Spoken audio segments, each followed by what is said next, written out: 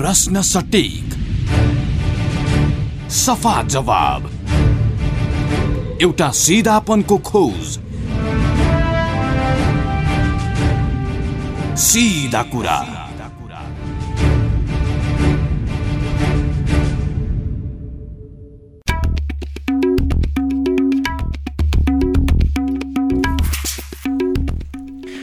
नमस्कार, सीधा कुरामा यहाँहरूलाई स्वागत छ। म सुशील खतिवडा।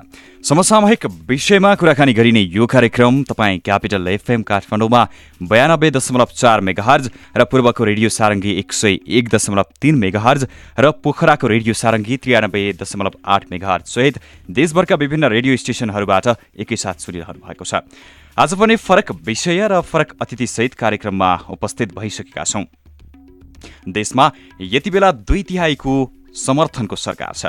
देशकै सबैभन्दा ठूला र शक्तिशाली कम्युनिस्ट पार्टीले मुलुकको नेतृत्व गरिरहेको छ। नयाँ सरकार गठन भएको यतिका समेत बितिसक्दा समेत आम मानिसले 2/3 सरकारको विकास र समृद्धिको प्रस्थान बिन्दुको अनुभव गर्न पाएका छन्। आम मानिसमा वर्तमान सरकारप्रति धेरै गुनासा र टिप्पणी सुनिन थालेका छन्। देश निर्माणको अभिभारासहित राज्य सञ्चालनमा आएको नेपाल कम्युनिस्ट पार्टी कहाँ चुकिरहेको छ? यिनै विषयमा आजको छलफल केन्द्रित रहनेछ।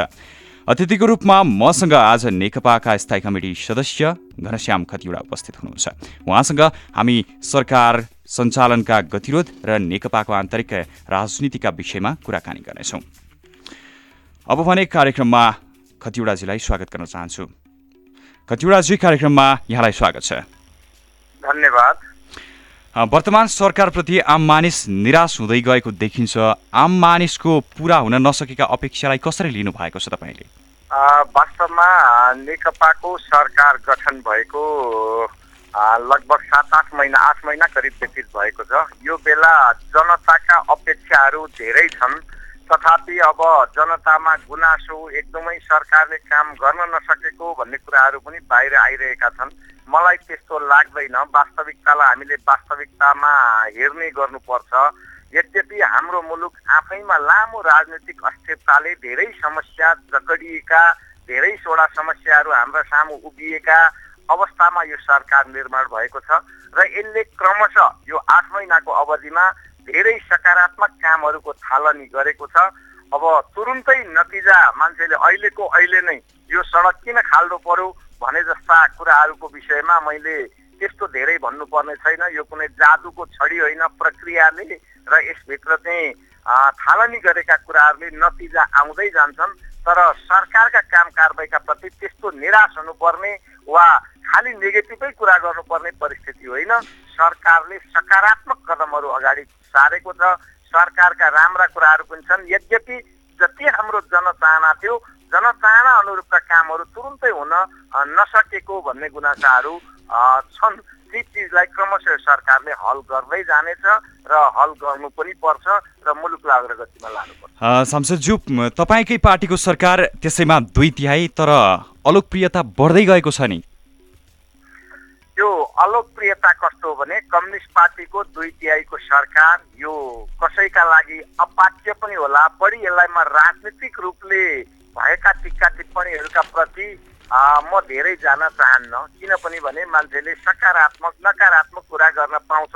लोकतन्त्रको ब्युटिनेस भनेकै यही चिज हो। तर यसको मतलब सरकारले गरेका राम्रा कामहरू, अहिले सामाजिक सुरक्षा अभियानको रूपमा चाहिँ सारा मान्छेहरूको चाहिँ बिमा गर्ने योगदानमा आधारित चाहिँ उसले उपदानको व्यवस्था हुने, यस्ता प्रकारका कुराहरू पनि दीर्घकालमा पनि नतिजा देखिने कुराहरू थालनी भएको छ।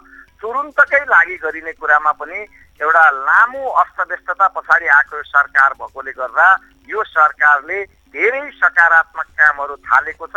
सकारात्मक काम देखिदिन र एकाध केही जनताले चाहिँ आलोचना गरेका विषयहरू कहिलेकाहीँ प्रशासनिक संयन्त्रलाई ठिक ढङ्गले अब हामी त एउटा राज्य पुनर्संरचनाको ठाउँबाट आएका छौँ। प्रदेशमा कति अधिकार, स्थानीय तहमा कति अधिकार, यी कुराहरू मिलाउने विषयमा केही अलिकति ढिलो भयो भन्दैमा त्यस्तो बिग्न आत्तिनु पर्ने छैन। अलोकप्रियताको कुरा भनेको कहिलेकाहीँ विपक्षीले गर्ने आलोचना आफ्नो ठाउँमा रह्यो, तर मान्छेले निराशै हुनुपर्ने गरी यो सरकारले बिगारेका तपसिलका कामहरू त त्यस्ता केही छैनन्। प्रदेश कमिटीमा एमालेलाई 53 र माओवादीलाई 46% भागभण्डा भएको छ। 9 महिना लगभग 9 महिना करिब 9 महिना बितिसक्दा पनि बल्ल बल्ल एकीकरणबाट भागभण्डा हुँदैछ। अब जनताले कहिले विकासको अनुभूति गर्न पाउने त? अब विकासको अनुभूति हामीले पार्टी संगठन निर्माणको प्रक्रियामा केही ढिला भएकै हो। यहाँको यो आलोचना पार्टी जीवनका हिसाबले 1 वर्ष करिब हामीलाई लाग्यो यसलाई एकीकरण गर्नका लागि। तर यो हटपटमा एकीकरण गर्ने भन्दा सोच विचारका साथ एउटा 2टा घर, तपाईँलाई म उदाहरण दिन्छु, 2टा काठका घरहरू लडाएर त्यसका काठहरू एक ठाउँ थुपारेको छ। कहाँ कस्तो एउटा घर निर्माण गर्नुपर्ने छ, कुन काठलाई कहाँनिर लाउने हो भन्ने कुरो हेर्न पनि एकछिन मिस्त्रीलाई पनि समय लाग्छ। पार्टी नेतृत्वले त्यो ठम्याइका साथ कसलाई कहाँ उपयुक्त मान्छेलाई उपयुक्त जिम्मेवारी दिने विषयमा केही ढिलो भएको हो। त्यसले गर्दा यसले अब कुनै ढिलो लिँदैन। अब नेकपाको सरकारले गति लिन्छ, नेकपा पार्टीले गति लिन्छ। पार्टी एकीकरणको प्रक्रियाको अब हामी प्रदेश तहसम्म गयौँ। अब जिल्ला र स्थानीय तहका खाकाहरू तयार भइसकेका छन्, त्यसलाई कार्यान्वयनमा लिएर जाने कुरा छ। 9 महिना बितिसक्यो, अब कसरी अगाडि बढ्ने योजना छ, के छ नेकपाभित्र? केही दीर्घकालमा गर्ने कामहरूका सूची पनि छन्। हामी आफ्नो एउटा सरकारको नीति र कार्यक्रम जो संसदबाट पास भएको छ त्यसलाई लिएर सरकार अगाडि बढेको छ। हामीले सुखी नेपाली र समृद्ध राष्ट्र निर्माण गर्ने एउटा हाम्रो अभियान छ। त्यो अभियानभित्र हामी बाँधिएर त्यो चिजलाई सार्थकता बनाउनका लागि लामो राजनीतिक अस्थिरता र गतिरोधबाट गुज्रिएको मुलुकमा 6 महिनामा परिवर्तन हुने सरकारले ल्याएका कार्यक्रम जस्तो यो अलिक दिगो गरी टिक्ने सरकार भएकोले गर्दा यो सस्तो लोकप्रियताका कार्यक्रम मात्र यसले बोकेको छैन।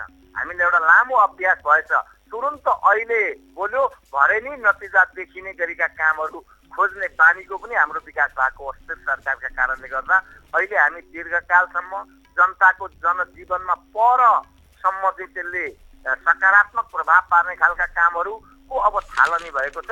राष्ट्र अगाडि बढेको छ, अगाडि जान्छ। जस्तै अहिले देशभर चर्चाको विषय बनेको छ काठमाडौँमा आयोजित एसिया प्यासिफिक समिट।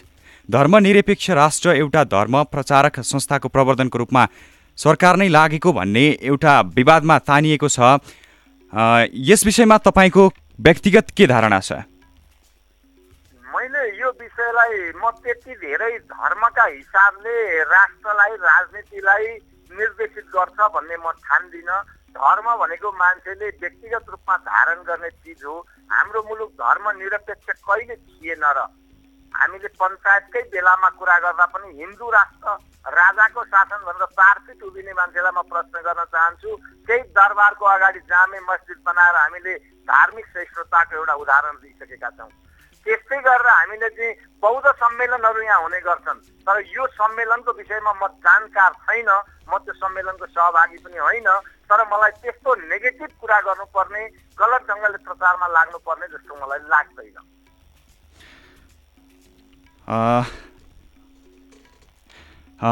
अब फेरि सरकारलाई पार्टीका नेताले सहयोग नै गरेका छैनन् भन्ने प्रधानमन्त्रीको आरोप छ नि, यस विषयमा चाहिँ तपाईँ के भन्नुहुन्छ?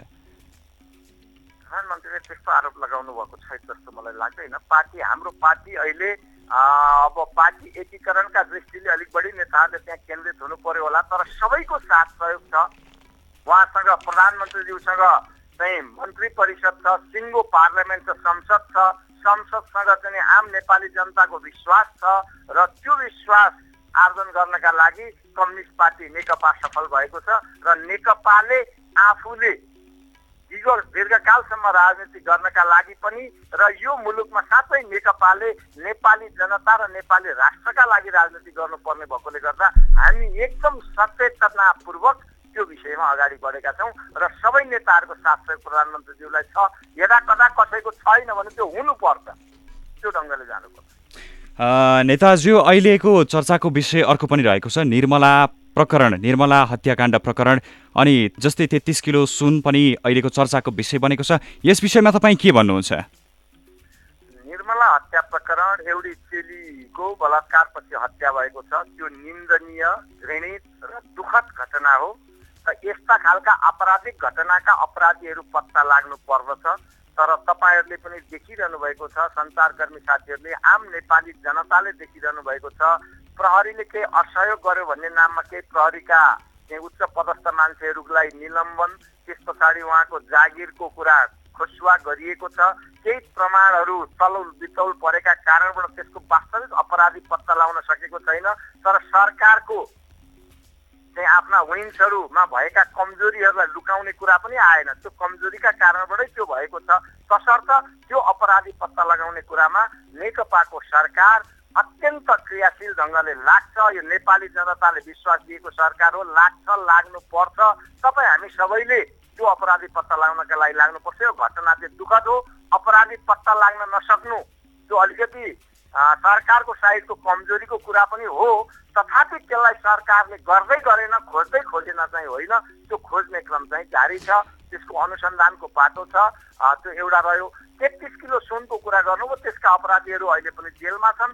त्यस्ता अपराधहरू मुलुकमा यो अस्थिरताका कारणबाट उत्पन्न भएका अपराधहरू अब क्रमशः हट्दै जान्छन् र त्यसको पनि वास्तविक सूचनाले भ्याएसम्म, कसैले चाहिँ अब आरोपै गरेको हिसाबले त भेगल कुरा हो, सूचनाले भ्याएसम्म, प्रमाणले पुगेसम्मका अपराधीहरू अहिले पनि पक्रा परिरहेका छन्। पछिल्लो समय लगभग दिनै पछि जसो विभिन्न हत्या र हिंसाका घटना, बलात्कारका घटना बढ्दै गएका छन् नि। यसमा के सरकार कमजोर देखिएको हो? के कारणले यस्तो भइरहेको छ? यसमा सरकारलाई कमजोर देखाउनका लागि र अबका दिनमा सरकारले एउटा सिस्टम हुर्काइरहेको छ। अपराधीहरूले चलखेल गर्ने ठाउँहरू एकदम साँगुर्याएर ल्याइरहेको छ। त्यसले गर्दा अपराधीहरूको त्यो विक्षिप्त मानसिकताले यस्ता घटनाहरू घटाइरहेका छन्। सरकारलाई बदनाम गर्ने हिसाबले पनि कतिपय ठाउँमा घटिरहेका छन्। यस्ता घटनाहरूमा सरकारले पनि सचेत हुनुपर्छ। तपाईँ हामी सबै जिम्मेवार नागरिकहरूले पनि सचेत हुनुपर्छ र अपराधीलाई ठेगान लाउने गरी, अपराधीलाई कठघारामा उभ्याउने गरी र जिन्दगीमा अपराध गर्न नसक्ने गरी त्यो ढङ्गका दण्डहरूको व्यवस्था पनि गर्नुपर्छ। हामीले संसदबाट पनि महिला हिंसा, बलात्कार, अपराधका विषयमा एउटा महिला हिंसा, विशेष गरी महिला हिंसाका विषयमा एउटा सङ्कल्प प्रस्तावै पास गरेर सबै दल, यो दल त्यो दल होइन, सबैले साझा सहमतिका साथ सङ्कल्प प्रस्ताव पास गरेर यस्ता अपराधीहरूलाई राज्यले छोड्नुहुन्न भनेर सरकारलाई एउटा निर्देशन पनि पार्लियामेन्टले गरेको छ।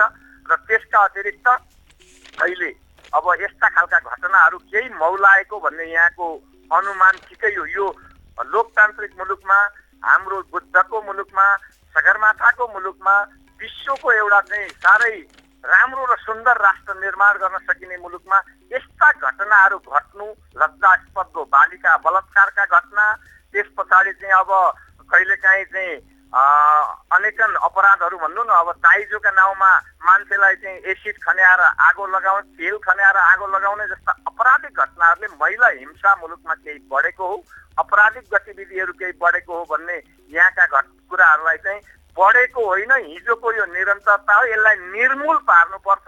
अपराधीहरू अलिक चलमा लागेका चाहिँ हुन्, मलाई त्यस्तो लाग्छ। नेताजी, तपाईँ मोरङ क्षेत्र नम्बर 1बाट प्रतिनिधि सभाको सदस्य पनि हुनुहुन्छ, विजयी भएको सदस्य हुनुहुन्छ।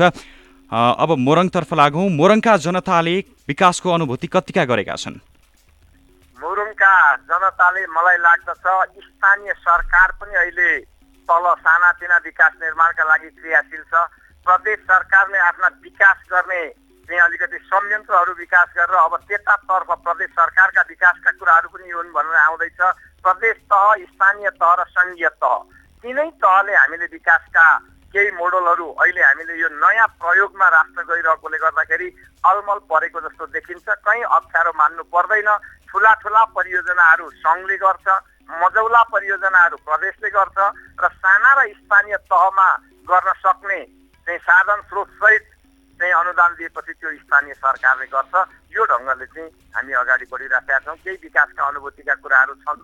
अब त्यो ढङ्गले जाँदा मेरै निर्वाचन क्षेत्रमा पनि मोरङ 1का जनताले पनि अब केही अनुभूति गरिरहनु भएको छ विकासको विषयमा भन्ने विषयमा चाहिँ म जस्तै चुनावको समयमा घोषणापत्रमा उल्लेख भएका कुराहरू अगाडि बढेका छन् त? मजाले बढेका छन्। त्यस कुरालाई अगाडि बढाइएको छ।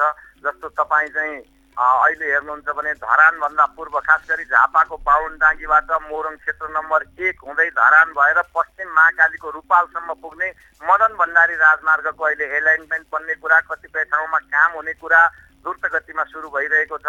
केही ठाउँमा तलतिरबाट लाने कि मास्तिरबाट लाने भन्ने विवादले अल्झिएका ठाउँहरूमा प्राविधिकहरूले कहाँबाट उपयुक्त हुन्छ हेरेर निर्क्योल गरिरहनु भएको छ।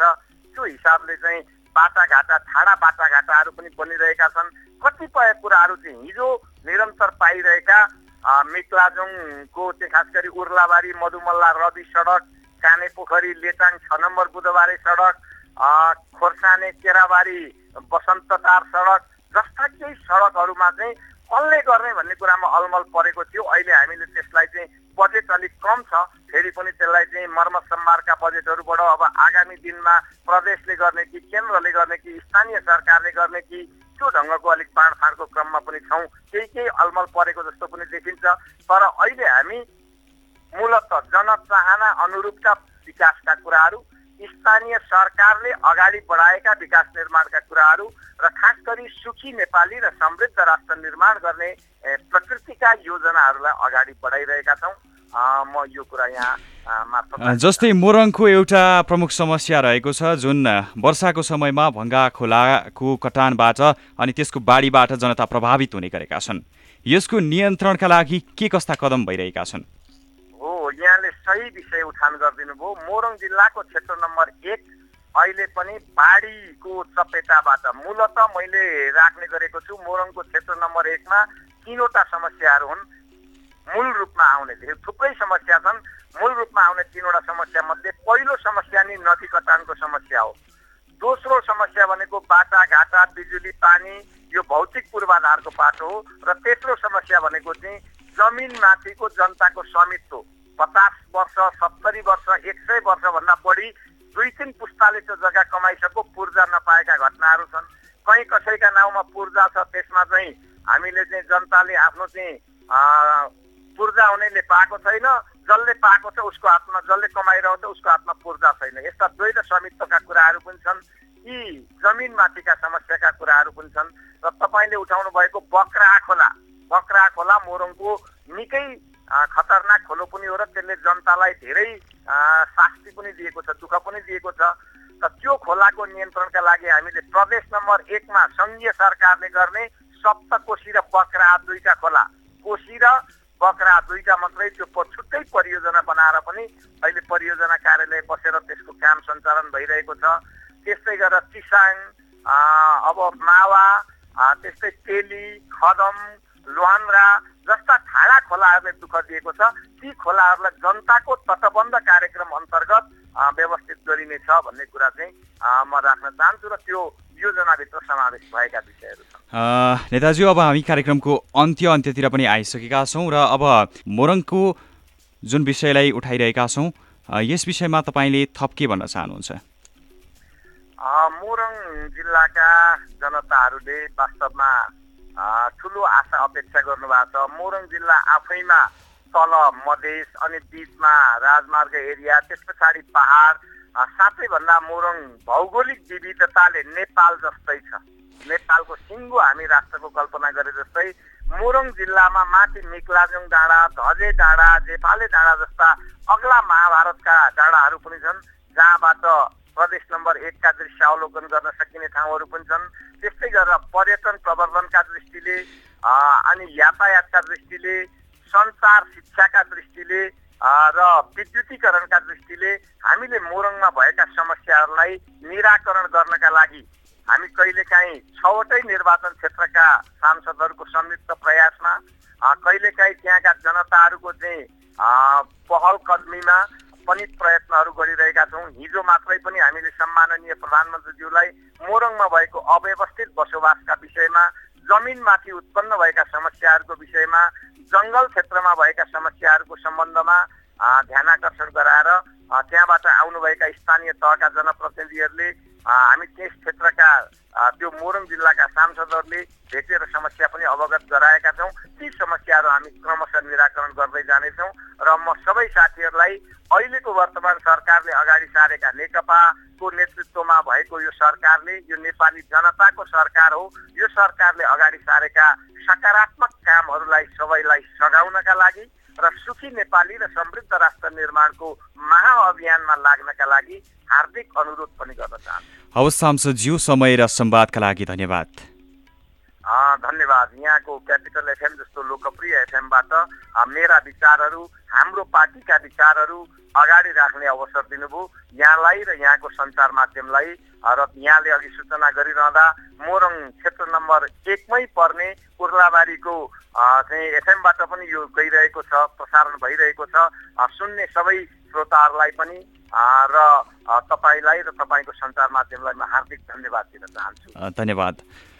हामीसँग हुनुहुन्थ्यो नेकपाका सांसद घनश्याम खतिवडा। उहाँ मोरङ क्षेत्र नम्बर 1 बाट प्रतिनिधि सभाका विजयी सांसद पनि हुनुहुन्छ। हामीले आज नेपालको पछिल्लो राजनीतिक प्रतिबन्ध र नेकपाभित्रका विभिन्न कुराहरूमा केन्द्रित रहेर कुराकानी गर्यौं। आजलाई सिधा कुराको यो श्रृङ्खला यही सकिन्छ। म सुशील बिदा हुन्छु। भोलि बिहान 7 बजे फेरि सिधा कुरा लिएर उपस्थित हुने नै छौं। क्यापिटल एफएम सुन्दै गर्नुहोला। नमस्कार।